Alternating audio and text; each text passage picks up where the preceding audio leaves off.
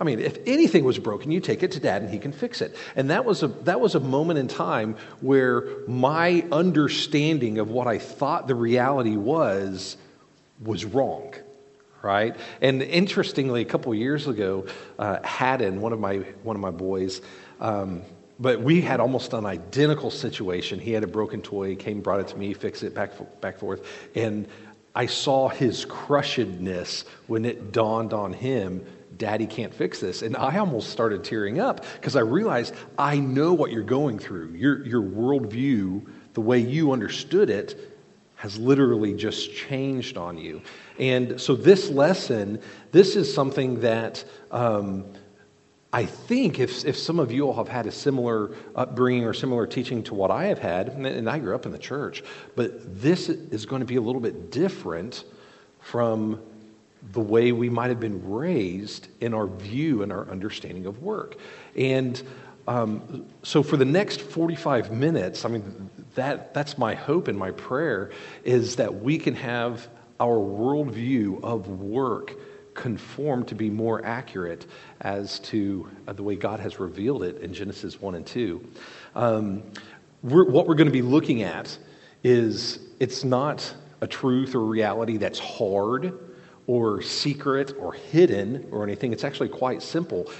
But really, if it is going to be different from your upbringing, it's going to be just because it's contrary to the way the world teaches.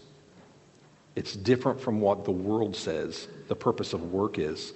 And and for that reason, it's contrary to the way many churches or families train and raise their kids.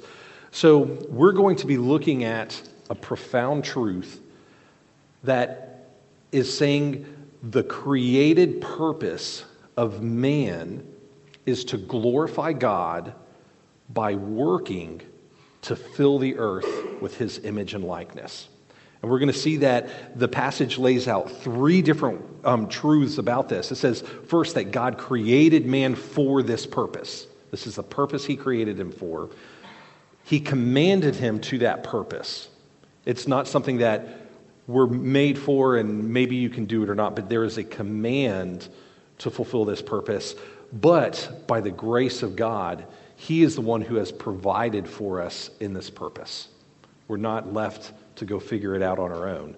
So please pray with me as we get started and we look at what the book of Genesis has to reveal to us this morning.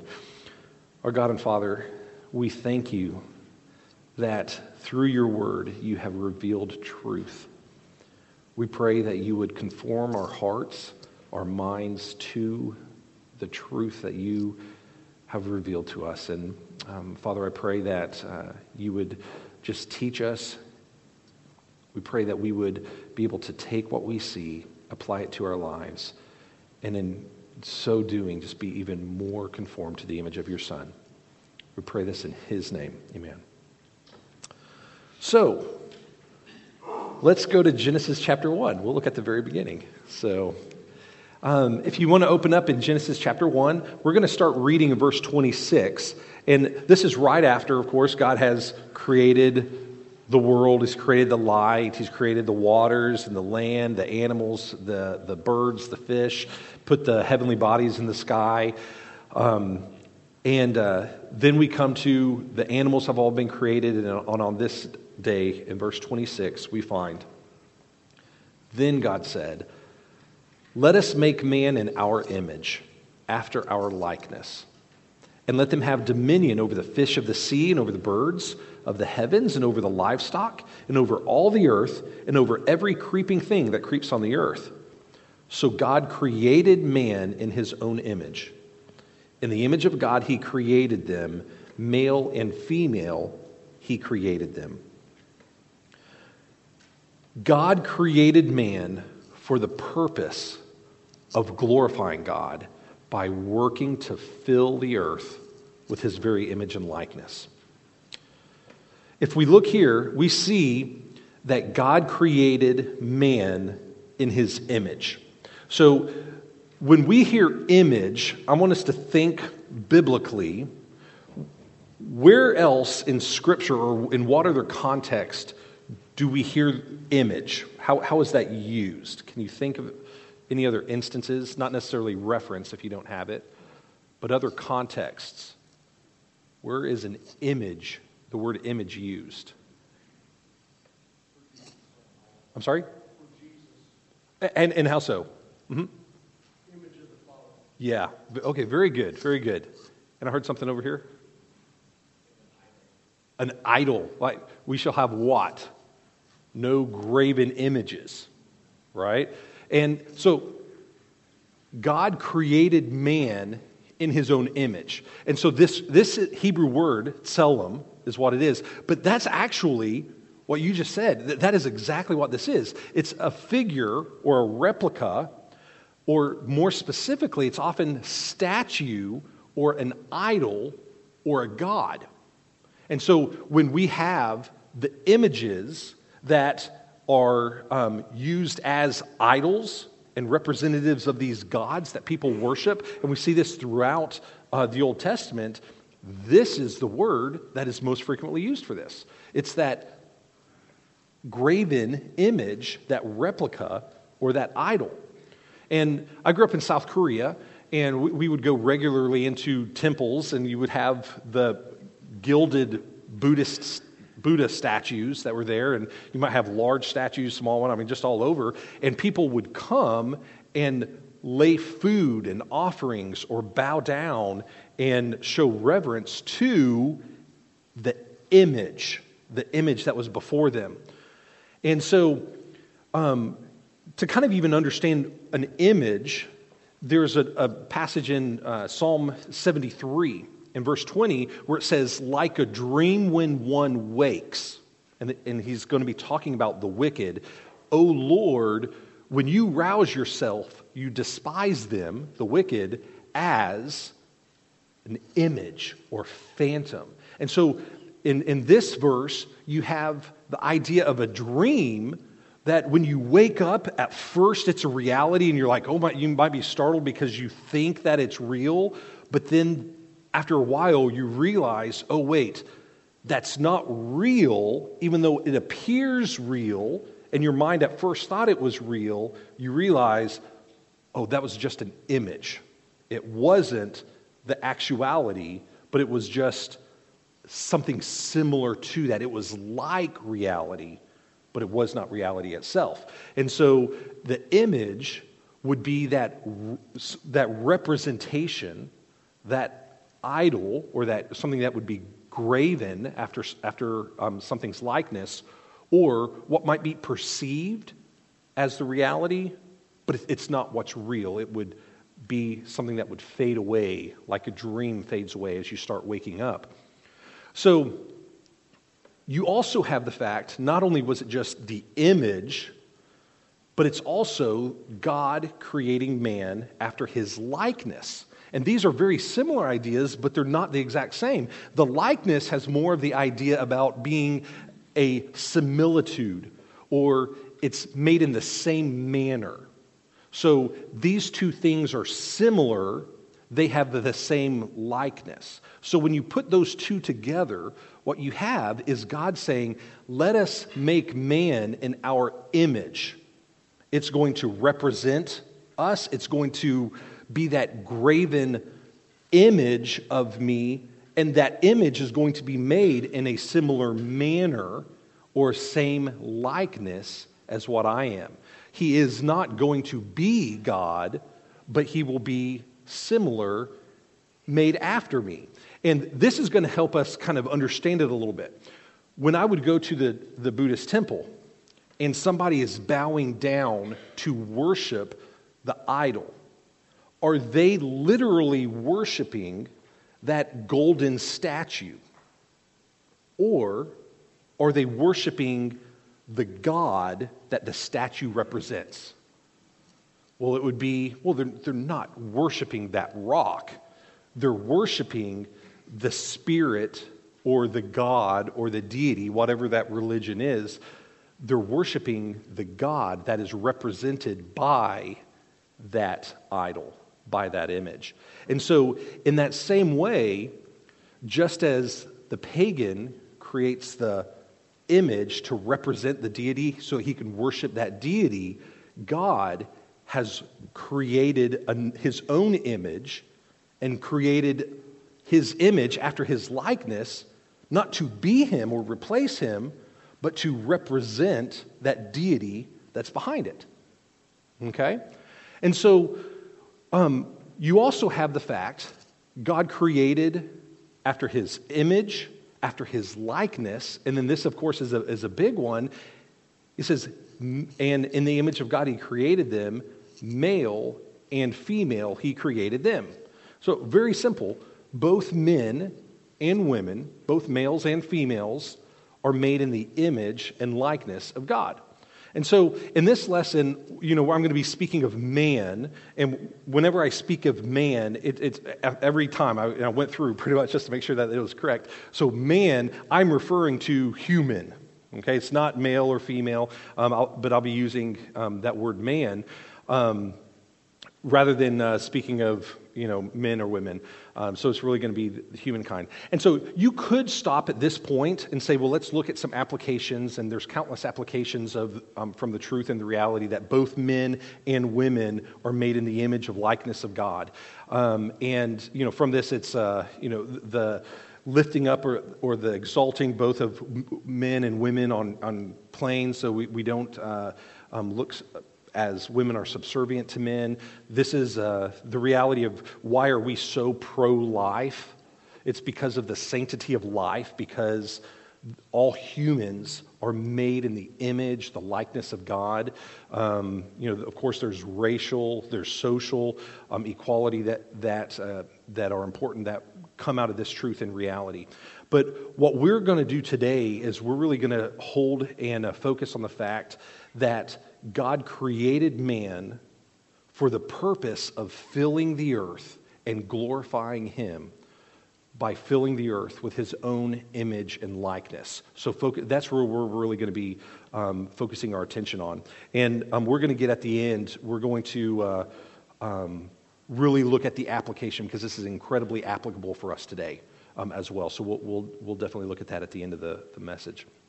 So not only has God created man for the purpose, but we're going to also see here that God commanded man to the purpose of glorifying him by filling the earth with his image and likeness. If you look in verse 26, it says, "And God blessed them, and God said to them, 'Be fruitful and multiply and fill the earth, and subdue it, and have dominion over the fish of the sea, and over the birds of the heavens, and over every living thing that moves on the earth.'"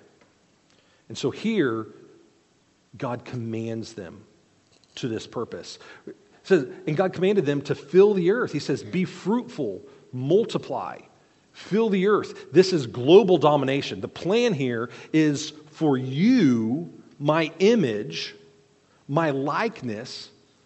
We have a world here, and you are going to fill, spread, and cover the earth. And these are all commands for them to go do. Go be fruitful. You need to go multiply. Go fill the earth. These are things that you can obey or disobey. These are commands that they are called to do. But notice how it starts. Right before the commands, we see where it says, God blessed them. The first verb we come to in this sentence is not man being told to go, but it's God blessing. God is the one who blessed them and then said, "Be fruitful and multiply and fill the earth." So I want to try to do a little activity, see if you guys go where I did. When we come to the blessing of God and children and multiplying and filling, where do we go? Where should the good Bible Christian go when we talk about filling our quivers by the blessing of children? I went to Psalm 127. Where like arrows in the hands of the warrior, so is the children of one's youth. Blessed is the man who fills his quiver with them, right? The problem is I then went and started looking there, and that's actually a totally different word. So the word blessed there is actually a noun, Esher. Different word, not applicable. God does bless us. Children are a blessing. That's great. But that's not actually what he's talking about here in Genesis 1. So if you started to go there, come back with me because I went there and then I turned around and came back. But it was a great encouragement while I was there again because we have a full quiver, right? So, and I'm looking forward to the continued blessing from them. But we'll stay on track here. So this right here, the word that we find in Genesis 1, this is a verb that is done by God, Asher, or Asher, totally different word than what we have in 127. And we actually can stay in Genesis 1, and we see another example of this being used. And so in verse 22, so look up a few more verses, we're going to find actually a very similar pattern. It says, God blessed the fish and the birds, and he said, be fruitful and multiply. What does he tell them to do? Fill the waters and fill the earth. God blesses the fish and the birds and then gives them that same command, be fruitful, multiply, and fill. And then also in Genesis 26, and this would be one to turn to. If you flip over a few chapters, Genesis 26, and this is right after Esau has just sold his birthright to his brother for like a bowl of boiled beans, right? Well, right after this happened, we actually have a famine in the land. And Isaac gathers up his family. He does what, I guess, Abraham and his children do, and they go to Egypt. There's a famine, so let's leave the land. And in verse 3, this is where I want to look. So Genesis 26, verse 3. God says, don't go to Egypt. He tells them, sojourn in this land, and I will be with you and will bless you. This is the Genesis 1 blessing. I will be with you and I will bless you. For to you and to your offspring I will give all these lands, and I will establish the oath that I swore to Abraham your father. And then what does he say? And I will multiply your offspring as the stars of the heaven. And I will give to your offspring all these lands, and in your offspring all the nations of the world shall be blessed. This is the same word. 2 different times in these verses, the same Genesis 1 blessing. I will bless, and through you the world will be blessed by me. This is the Genesis 1 blessing. But notice, in this blessing, who is doing the action? It says, God is the one that does the blessing. God is the one who does the multiplying. God is the one who's doing the action. Just like we have with the birds and the fish in Genesis 1:22, God blesses and then he gives that command, be fruitful and multiply and fill the earth. You have that same reality coming towards man where God says to Adam and Eve, to man and woman, I have blessed you, I bless you, now be fruitful and multiply and fill the earth. So this right here, and this is kind of interesting, the word, it actually can also mean kneeling, and so often is done if I was going to bless someone who is over me, I might kneel and give blessing to that person. And so you actually have the word sometimes translated as kneeling, but obviously here God's not kneeling before them, but what is he doing? He is blessing them. And how does he bless them? By the fulfillment of doing what he does, as he often does here, which is commanding and then providing for them to multiply and fill the earth, to be fruitful. And this lines up very much with the truth of what we see elsewhere in Scripture, including Psalm 127, where the children are the blessing from the Lord. They aren't something that man just goes and does himself, but they are a gift that comes from God. And so when you have God commanding Adam and Eve to be fruitful and multiply and fill the earth. It's all within this context of he is the one who is actually blessing them, and by implication of what we find elsewhere, he's also the one who's going to be doing the work needed for that to be fulfilled. So God commands man to be fruitful, to multiply, and to fill the earth. But notice what else he also commands them to do. He says, God commanded to subdue the earth.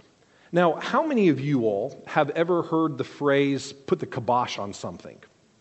Right? And it's, I feel like that might be kind of like maybe my grandmother's word or something. I mean, we don't use it very much today. Maybe it's my parents, I'm not sure. But I'm familiar, it's close enough I'm familiar with it. But it's this idea, okay, you're going to stop it. You're going to stop it in its tracks. So believe it or not, that's actually this word right here, kibosh. This is the word that they're being called to do. So God commanded man to be fruitful, multiply, to fill the earth, to subdue the earth, to kibosh. And what this is, it's actually bring it into subjugation. And so you also have it used at times to bring it into bondage or slavery. So you have a world here that is in need of being brought into subjugation, being brought into bondage or slavery. This is the idea, and we often think, okay, God created this world, right? What did he do? He created the Garden of Eden, and Adam and Eve, they had this lush place. But right away, what does God do? He tells them there is a world in need of being brought under subjugation, being kiboshed, if you want to put it that way. And so this is what God calls them to do. They are to go and stamp out anything in this world that is not under the order underneath you. They are to kibosh, to rule, to subdue this earth. But he also commanded them to have dominion over every living thing. So it was to subdue the earth, but also have dominion over the things that are living in this earth. And this is actually kind of a neat idea. I've got a fly that keeps flying around here, sorry. So having dominion, this is actually ruling, or as the word would imply, dominating, but it also would be used to scrape out or to carve out. And so you have the living things that are needing to be ruled over. You are to have dominion, but even the ruling has the idea of you having to go and carve out or scrape out your rule over them. It's not going to be Noah's Ark where they all just come and lay down in front of you. There's actually work that's going to take place for you to be able to have dominion over these animals. So right at the very beginning, God calls them to tasks that are going to be hard. You have a wild world, you have wild animals, and they are to go out, glorify God by scraping, working, having the dominion over, bringing it underneath your subjection so that you can then fill the earth with my image and my likeness. So remember back to the pagan that we were talking about, where he creates an image or an idol, and how he doesn't worship the idol itself, but it's worshiping the deity behind there. But here, we have God who is commanding Adam and Eve to work, to scrape out, to fill the earth with his own images, his representatives, who he himself is creating, though. He is the one who's doing the blessing and the creating that allows them to do that. And so, ultimately, though, it's not, again, and we mentioned this, it's not where God created them for this task and then said, go do it. But ultimately, he is the one who actually provides for them to be able to do the task which he commanded. In Genesis 1:29, you can read this with me, where it says, And God said, behold, I have given you every plant yielding seed that is on the face of the earth, and every tree with seed in its fruit, and you shall have them for food. So here's the first piece where we see where God is actually going to be providing for man in their purpose of working and filling the earth with his image. It says, God provided them for the needs of where they would be going. And notice here, it says, every plant yielding seed, and where are these plants that are yielding seed which will be good for food for them? Where does verse 29 say these are being placed? Is it in the garden? Yeah, it's on the face of the earth.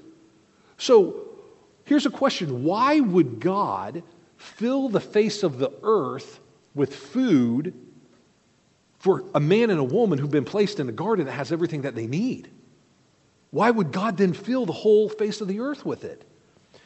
Well, the answer is, this is like pre-placed drop shipments for the troops that are going to be coming someday, right? We are going to have your offspring that you have been faithful to multiply. They are going to come, and when they do come and arrive, I've already provided for them the food that they're going to need generations from now. This is pre-placed. I guess you could think of it like if we're going to do the Mars thing, what are they going to need? They're going to need to pre-place that food on Mars so that the people can survive. This is what God has done over the face of the earth. He is giving them a task, but He's providing them. They're not going to have to figure this out themselves. But look in verse 31. You have where it says, and God saw everything that He had made, and behold, it was very good. And there was evening and morning, the sixth day. So and this is something we're all probably familiar with. God saw everything that He had made, and it was very good. God created a man and a woman in a wild world in need of subjugation. They needed to bring it into bondage. And after creating all of these things, He said, this world in need of your work to subdue and fill is very good.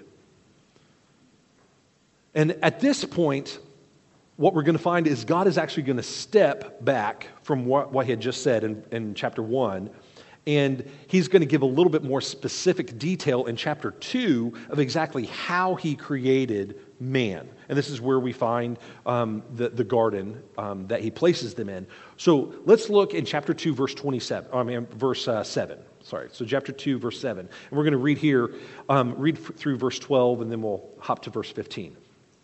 And I've got to tell you guys, this is actually starting to get to some of my favorite part. This gets fun.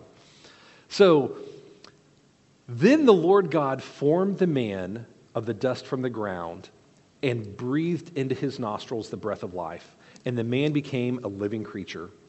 And the Lord God planted a garden in Eden and in the east, and there He put a man, the man who He had formed, and out of the ground the Lord God made to spring up every tree that is pleasant to the sight and good for food. The tree of life was in the midst of the garden, and the tree of the knowledge of good and evil. A river flowed out of Eden to water the garden, and there it divided and became 4 rivers. And the name of the first is the Pishon, and it's the one that flowed around the whole land of Havilah, where there is gold, and the gold of that land is good, and bdellium and onyx stone are there. Verse 15, and the Lord God took man and put him in the garden of Eden to work it and keep it. So not only did God provide for the needs of man, but we're going to see here that He also provides an example for man to follow. So let's kind of look at how God did His creating. So first of all, God formed man. Just as the potter takes a lump of clay and forms it, he uses skill to work that clay. This is how God formed man. And this is the same word actually that's used in Jeremiah 1:5, where it says, I knit you together. I formed you in your mother's womb. This is work and effort from God. Could He have spoken it? Yes. But what did he do? He formed. But God also planted. He planted a garden. He didn't speak it, but he made to spring up. He planted and made to spring up. God provided for man by doing the work himself. And then what he did was to give them an example. He provided them a work site. Now, I'm going to hop over to my kids. And this might have been 3 years ago or something like that. I bought at Lowe's one of those fire pits that you put on your back porch. You don't have to worry about burning the house down because it contains it. And I took the kids outside, gave them like maybe a wrench and a screwdriver or something like that, and I said, here you guys go.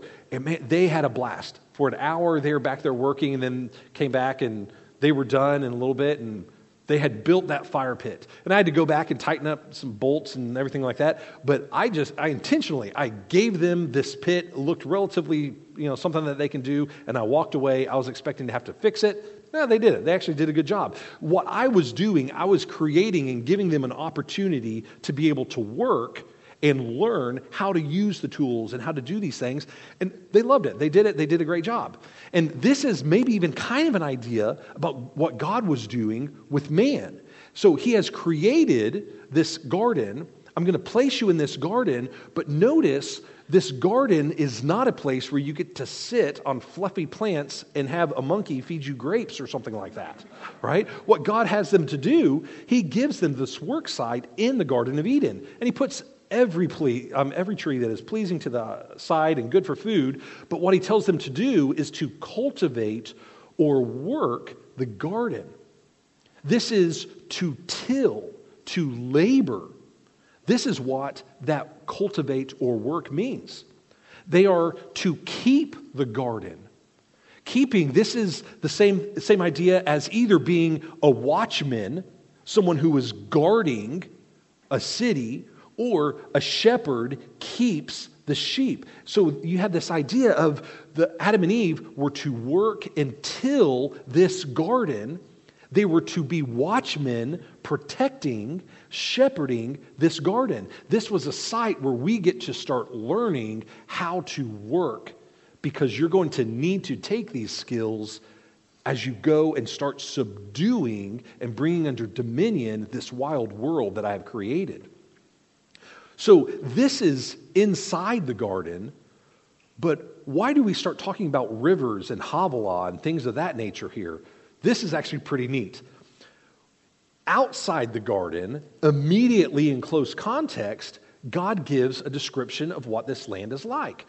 It says, the gold in Havilah, and the gold of this land is what? Good. This is good gold. We have in verse 12, bdellium. Now, how many of us have bdellium? I don't know, maybe we do. So bdellium, it's actually a resin that's out of a tree that they have to take, they refine, they use it in the manufacturing process of frankincense, but it also is sometimes called tree pearls, because as this resin would come out, it could be taken into these balls and they would polish them and it could be used as jewelry. So there you go. So bdellium, that's what it is. So, but then it also has onyx stones. Now this is where it gets cool. So onyx stones, these are, I have no idea, okay, so what these are. I had to look this up. But onyx stones, they're actually found throughout the entire world. You cannot go pan for onyx stones. They have to be mined. They are deep. And so basically onyx stones, they're quartz. They're a quartz stone. It's a quartz stone of banded chalcedony, if you're interested. I don't know what chalcedony is, but that's what it is. But it can be all different colors except for blue and purple. There's not blue and purple onyx. But all these different colors, but you have to dig deep to get to it. So you have this world that God puts the garden in the midst of, and they have good gold. How do you get gold? You mine it, you dig it, you refine it, you process it, and then you can have good gold. You have the bdellium, which has to be worked and refined, and the onyx stones, which have to be worked and refined. How do we know that all of these things were here?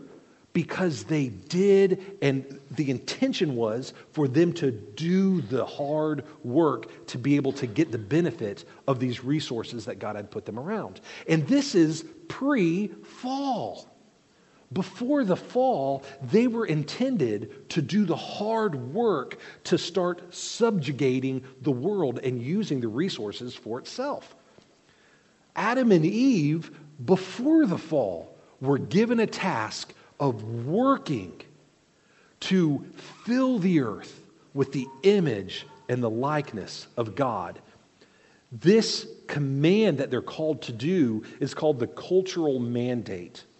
Some people will refer to that. And that is referring to God's command in Genesis to fill the earth and subdue it and bring civilization through a wild world. There was one seminary professor who said God's intention, and get this, God's intention for pre-fall man would be to split the atom. Adam and Eve's intention was not to sit and play with the sheep on fluffy plants. It was to go and work and bring the world into subjection. And while you're doing it, you're going to take my image, my likeness, and fill the earth with it. I want to look in Revelation 21 and tell me if something sounds familiar about this. But we have, and we don't need to flip there, but we have a man, it started in the garden, right? But ultimately, a new Jerusalem is going to be coming down. A cubic mile, huge. What we find this new Jerusalem made of is gold and precious jewels and crystals. Sound familiar? The resources we find surrounding Eden.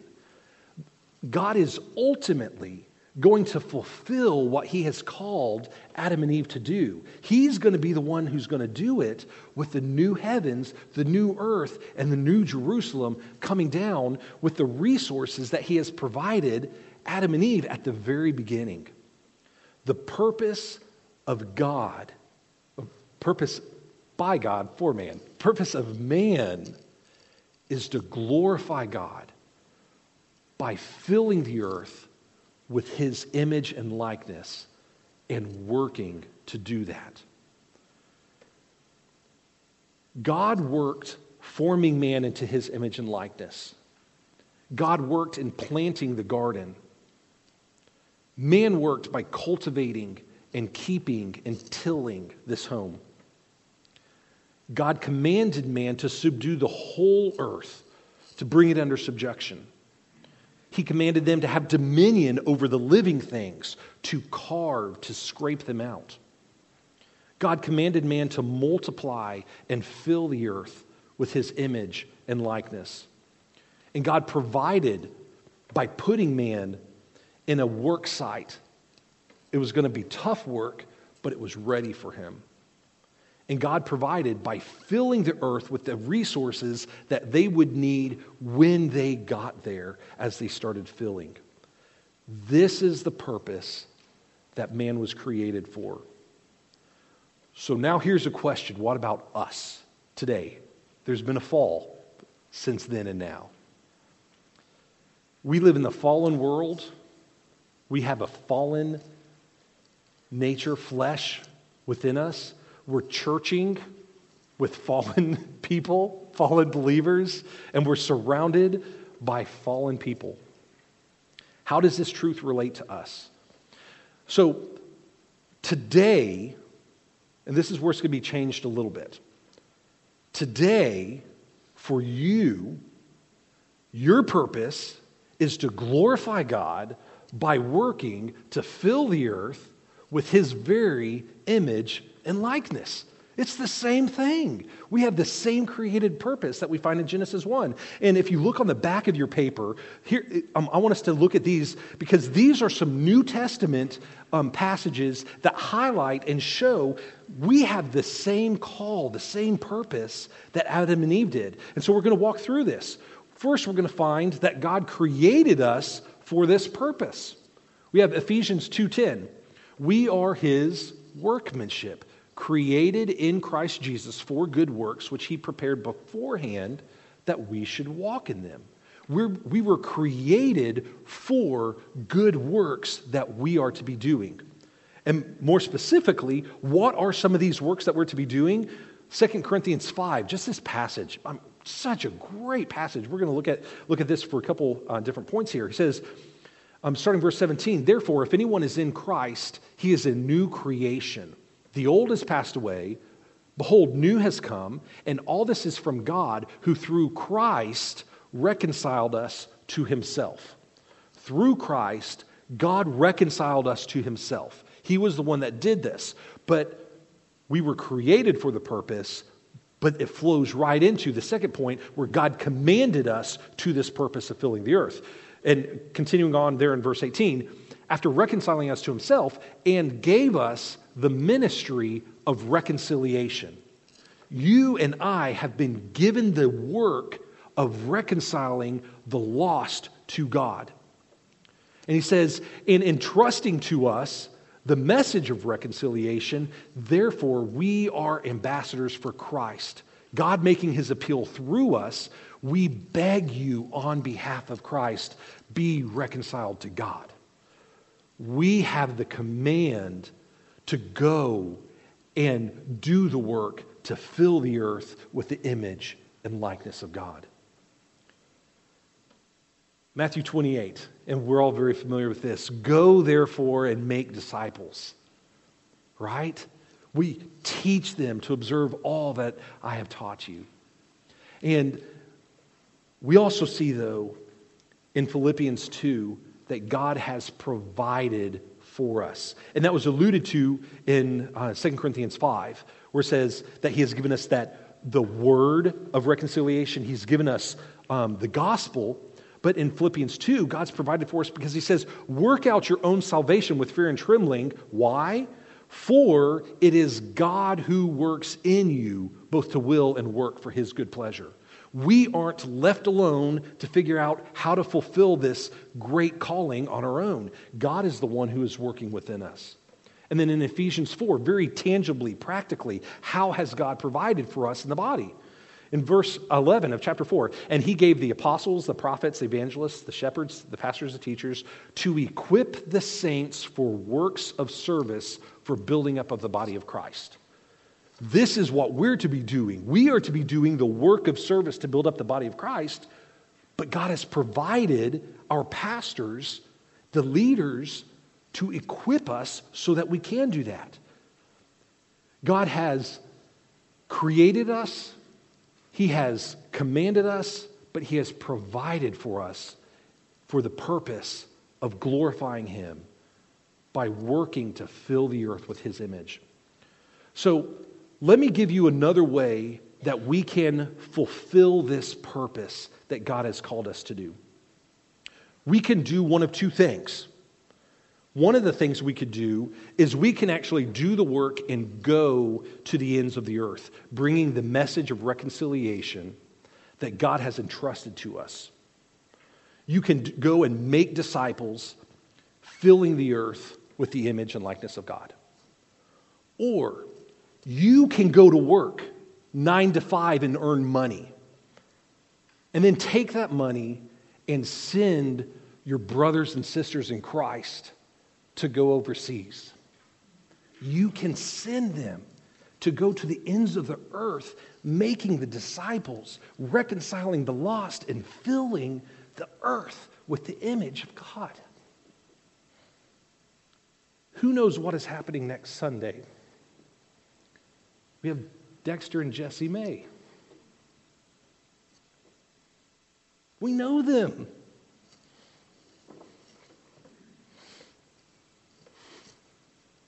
They're from our body. We know them. We love them. Brothers and sisters, we need to send them. We need to send them. They're going to Uganda. The church is supporting them. They have other churches that are going. But you and I need to go to work, earn the money, so that we can send them. They're from our body. in 9 months from now, Lord willing, they will be on a plane flying to Uganda. I don't know why I'm crying.